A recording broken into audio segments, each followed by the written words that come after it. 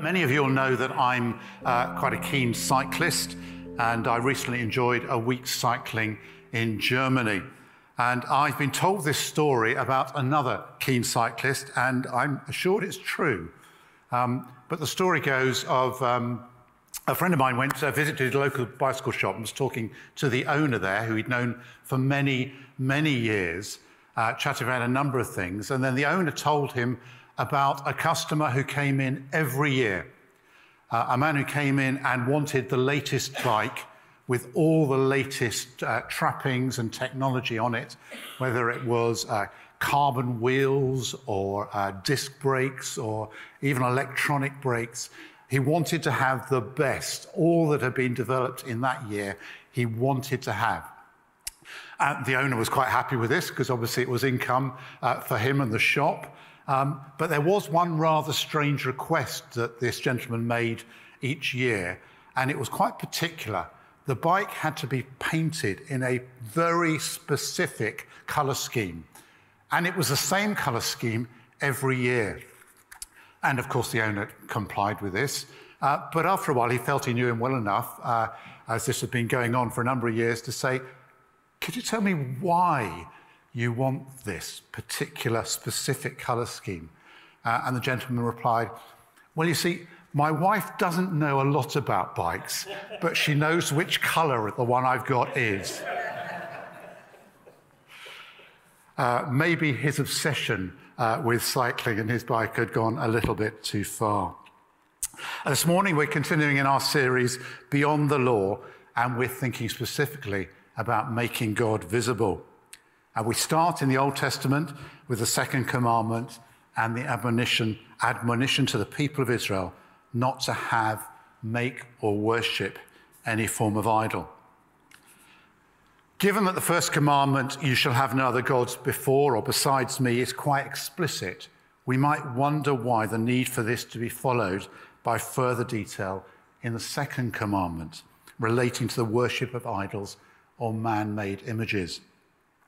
We need, of course, to understand the prevailing culture of the time, where people needed some kind of focus for their worship, be it the sun, moon, stars, or some kind of created image representing a spirit being.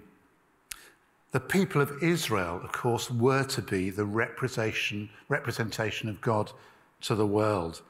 By following God's laws, by being faithful to him, they would stand out as a people who, in a sense, embodies, as much as any human being can, the living God. It was through them that God would be made visible. We know, however, that they weren't satisfied with this, and even whilst Moses was on Mount Sinai, getting all the fine detail of the law and how God's people were to live, they approached Aaron with a request that they should make us a God who will go before us. And what follows is the creation of an idol, the golden calf, and their worship of it, in direct contravention of God's command. And we only have to read through the Old Testament to see the susceptibility of Israel to idolatry again and again. And it was clearly a continuing problem in Jesus' time and for the early church. Amongst the many references and warnings in the New Testament, perhaps the most direct is John's conclusion to his first letter, the very last verse, where he simply states, "Dear children, keep yourself from idols."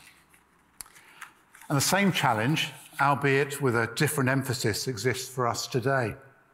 There's a temptation to allow other things to become idols in our lives. So, what is an idol? What do we mean by that? There are so many, and they are often so subtle that it becomes difficult to define. I found the following from J. John in his book, The Ten Commandments, really helpful. He suggests that a Christian could make the following statements about God, and there they are. God gives purpose, meaning, and fulfillment to my life. God governs the way I act. God is the focal point around which my existence hangs. God is often in my thoughts, and I get enthusiastic about God. Thoughts of God comfort me when I'm down. I read about God. I talk about God. I make friends with those who are also committed to God. I desire more of God. Idolatry, then, is where anything takes the place of God. Anything that you could replace the word God with in these statements. For example, I read about cycling. I talk about cycling. I make friends with those who are also committed to cycling. I hope and pray that that isn't the case for me, certainly not to putting cycling before God. But I wonder which you could add, which... The shirt you're wearing does rather... The shirt does give it away, doesn't it? I put my cycling shirt on today, which I'd like to point out was actually bought in Varanasi in India when I visited our friends in northern India. But I wonder which you could add, which might give you pause for thought. If we let things or attitudes, idols even, assume too great a role or importance in our lives, then that can only diminish our discipleship. Why is that such an issue? Well, as we turn to our passage in Matthew's Gospel, part of the Sermon on the Mount, we see that we're not given a choice about whether we want to be salt and or light. No, it says quite clearly, you are the salt of the earth. You are the light of the world.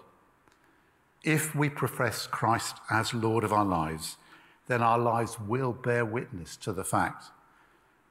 John White wrote in his book, The Fight, you are witnesses, whether you want to be one or not. Either you're a good one or a poor one. So let's look at each of those statements. You are the salt of the earth and you are the light of the world. Firstly, you are the salt of the earth. The you in verse 13 and repeated again in verse 14 is emphatic. It is you, my followers, and no others who are the salt of the earth. You and I are included in that. So what are the characteristics of salt that caused Jesus to use it in this context? Well, there are a number.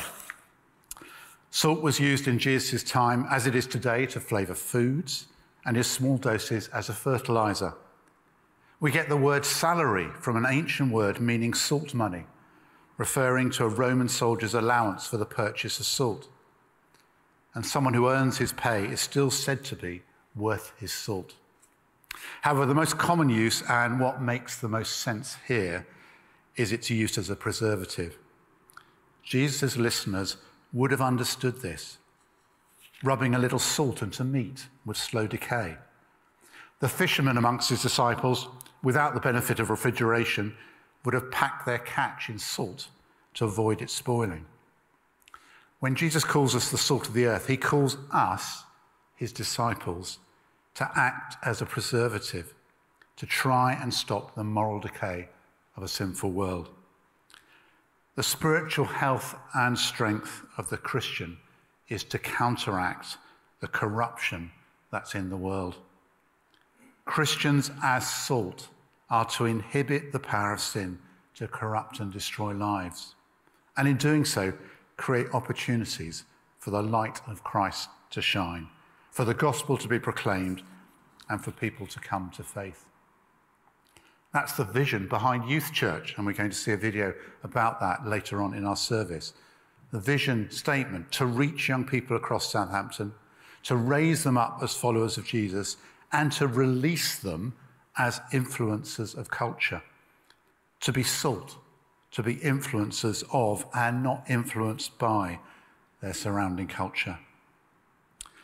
As well as the thrill of seeing 9 young people become followers of Jesus last weekend at Youth Fest, the speaker on Saturday asked those who wanted to stand up for Jesus, who wanted to be front and centre in living for him, to stand up. It was overwhelming and honestly quite emotional to see almost the whole room on their feet. Please pray, as I know many and many of you do, for our young people, that they might indeed be influencers of culture and that they would stand front and centre. Just as salt needs to be rubbed into the meat or packed around the fish, we cannot influence the world unless we're engaged with it. How we choose to do that is going to vary from person to person, but not to do so is not on the table as an option. I wonder in what way you are able to be salt. How do you engage with the world?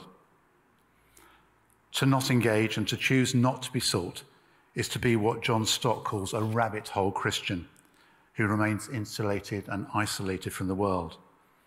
And if we're to be salt, we have to get out of the salt shaker, to coin the title of a well-known book which was first published when I arrived in Southampton as a student many years ago. Apparently, salt cannot really lose its saltiness, but it can become so diluted as to be next to useless, or contaminated so it becomes corrosive and poisonous. It is then good for nothing and is thrown out. If our lives lose their focus on Christ, if we allow other things, idols, to assume greater importance to us, we risk losing our saltiness and distinctiveness. And then what use are we in advancing God's kingdom? As the salt of the earth, we are to counteract the power of sin and evil. And Jesus tells us that we're also the light of the world. And as such, we're to highlight things and to make them known. In Philippians 2, verse 15, the Apostle Paul tells us that we are to shine as lights in the world. And the Greek word used here is very similar to the word for the beacon that a lighthouse emits. That beacon's bright and very clear. It warns of danger, it shows the way to safe harbour, and provides hope for those who may have lost hope. We're surrounded by people who are groping around in the darkness, separated from the God who loves them. And it's our job to be their lighthouse, to warn them of danger, to show them that there's a way to safety and security, and to a lasting hope in the one who is the light of the world. Our lives are to be a living example of Christ's presence, and by the power of his Holy Spirit at work within us, we make him known and we make him visible. When we worship our Heavenly Father, when we love as Jesus loved and meet the needs of others, then we do shine as lights. Not because there's something special about us, but simply because we are reflections, often poor reflections, of Jesus, the light of the world.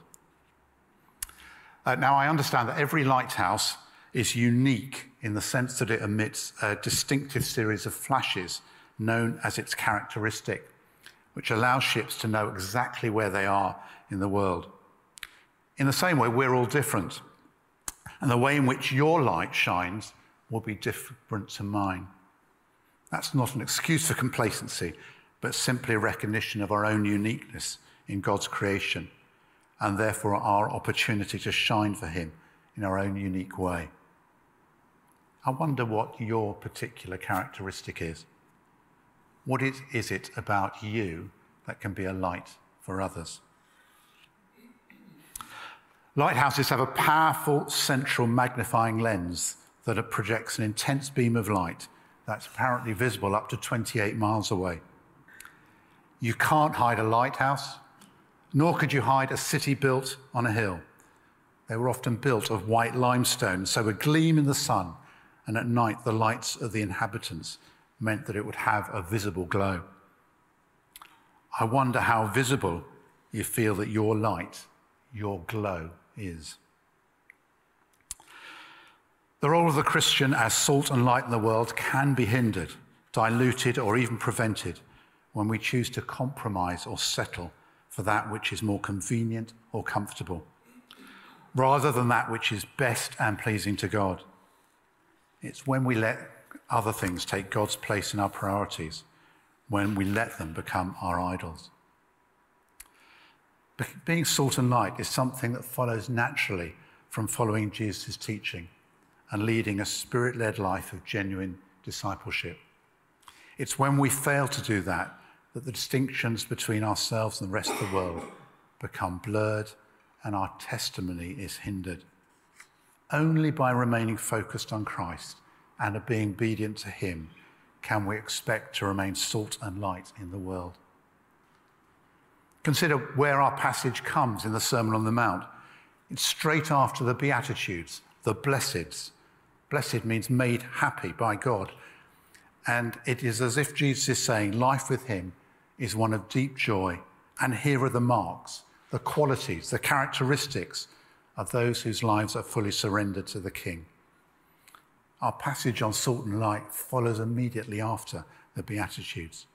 If we're living lives that are fully surrendered to the Lordship of Christ, we will be salt and we will be light. Our whole lives, empowered by the Holy Spirit, will act as a signpost to Jesus, our Saviour, such that people will see our good deeds and glorify our Heavenly Father. I want to end by reading to you an excerpt from a sermon preached by Martin Luther King at Ebenezer Baptist Church on the 4th of February 1968. That was 2 months before he was assassinated. It was also played at his funeral. He said this, and it's quite long, so please bear with me. Every now and then, I guess we all think realistically about that day when we will be victimized with what is life's final common denominator, that something we call death. We all think about it, and every now and then I think about my own death, and I think about my own funeral. And I don't think of it in a morbid sense. Every now and then I ask myself, what is it that I would once said? And I leave the word to you this morning. If any of you are around when I have to meet my day, I don't want a long funeral. And if you get somebody to deliver the eulogy, tell them not to talk too long. Every now and then, I wonder what I want them to say. Tell them not to mention that I have a Nobel Peace Prize. That isn't important. Tell them not to mention that I have 300 or 400 other awards. That's not important. Tell them not to mention where I went to school. I'd like somebody to mention that day that Martin Luther King tried to give his life serving others. I'd like for somebody to say that day that Martin Luther King tried to love somebody. I want you to say that day that I tried to be right on the war question. I want you to be able to say that day that I did try to feed the hungry. And I want you to be able to say that day that I did try in my life to clothe those who were naked. I want you to say on that day that I did try in my life to visit those who are in prison. I want you to say that I tried to love and serve humanity. Yes, if you want to say that I was a drum major, say that I was a drum major for justice. Say that I was a drum major for peace. I was a drum major for righteousness. And all of the other shallow things will not matter. I won't have any money to leave behind. I won't have the fine and luxurious things of life to leave behind. I just want to leave a committed life behind. And that's all I want to say. If I can help somebody as I pass along, if I can cheer somebody with a word or song, if I can show somebody he's traveling wrong, then my living will not be in vain. If I can do my duty as a Christian ought, if I can bring salvation to a world overwrought, if I can spread the message as the Master taught, then my living will not be in vain. So it's not so much about trying really hard to be salt and light, but much more about our faithful walk day by day, week by week, month by month, and year by year with the one we follow, Jesus, who gave his all for us. Then, as Jesus says, we will be salt, we will be light, and we cannot help but make God visible. Amen.